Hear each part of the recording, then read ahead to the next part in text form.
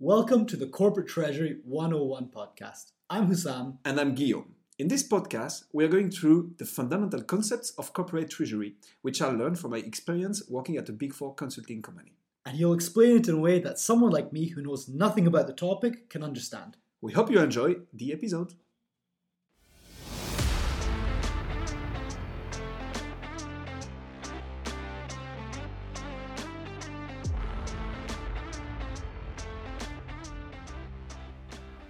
And how does that, so what's the insurance of the financial world then?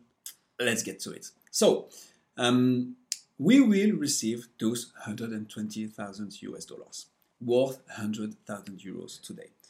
We want to make sure to have 100,000 euros in a month. That's we already set out of this transaction. So I need to take an offsetting position.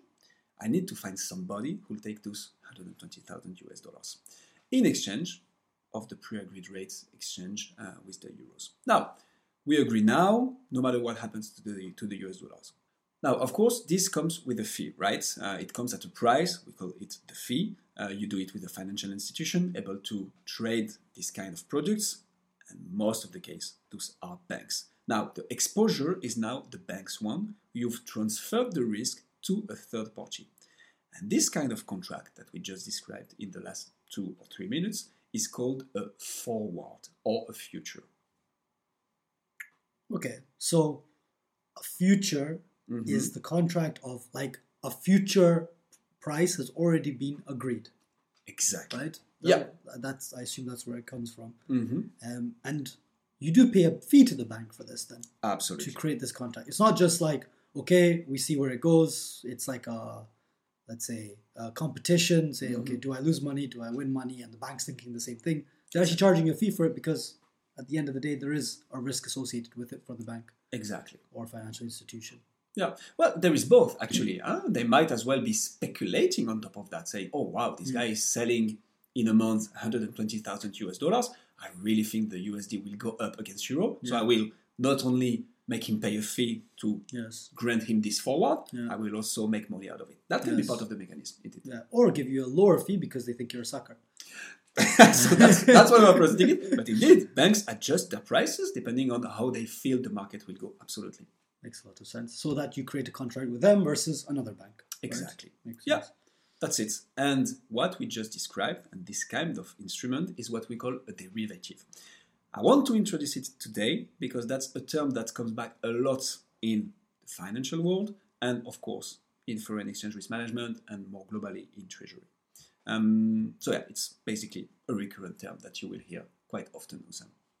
So overall, what I've done is I've taken a contract for 120 USD, which I'll be paid in a month. Yes.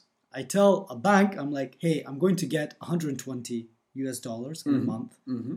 I don't know which way the exchange rate is going to go. Yeah.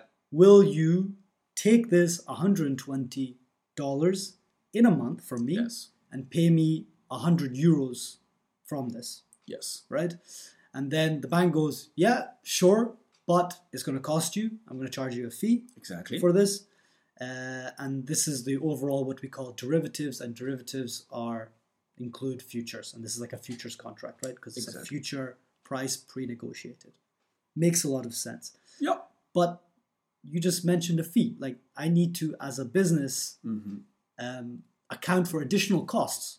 Yes. Right? This is an additional cost on top of everything else I have to do. On that 120 USD, that 100 euros. I'll get less than that. So it'll decrease my profits overall, right? Absolutely, indeed. So that's a fee. And again, you'll put your finger on something very important here. So this goes back to the risk appetite we just described before and the hedging policy of the company. That will be for another episode. But indeed, in the 100 euros that you will be sure to receive in a month, there might be 1 euro or 1,000 euro that will go to the bank. But you'd rather lose that 1,000 euros for sure than potentially lose way more.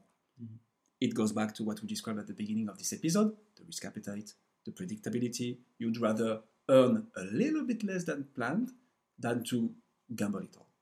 Yeah. So it's really a very risk-averse strategy, right? It's very much Exactly. saying, I don't want anything to do with the exchange rate risks. I'm just all about shoes. I don't know what happens with these currencies fluctuating all around. Yeah. I'm willing to know exactly what's going to happen in a month, predict my cash flow in the future, predict my exact profits as closely as possible. Makes sense. Exactly. But that makes sense in a way, right? You're in the business of making shoes. You're in the business of selling shoes. You probably know close to nothing about the financial world unless you have an extraordinary corporate treasurer on your team. But like our listeners. Definitely, or to be. But so the thing is, it's such a complex thing affected by so many factors that in the end, it's a very reasonable strategy to say, look, I'm not taking that risk. I will lose a little bit of my money that you can eventually impact in your price at the very beginning because you know you will include it. You need to reach a certain margin, etc. But again, predictability. Exactly.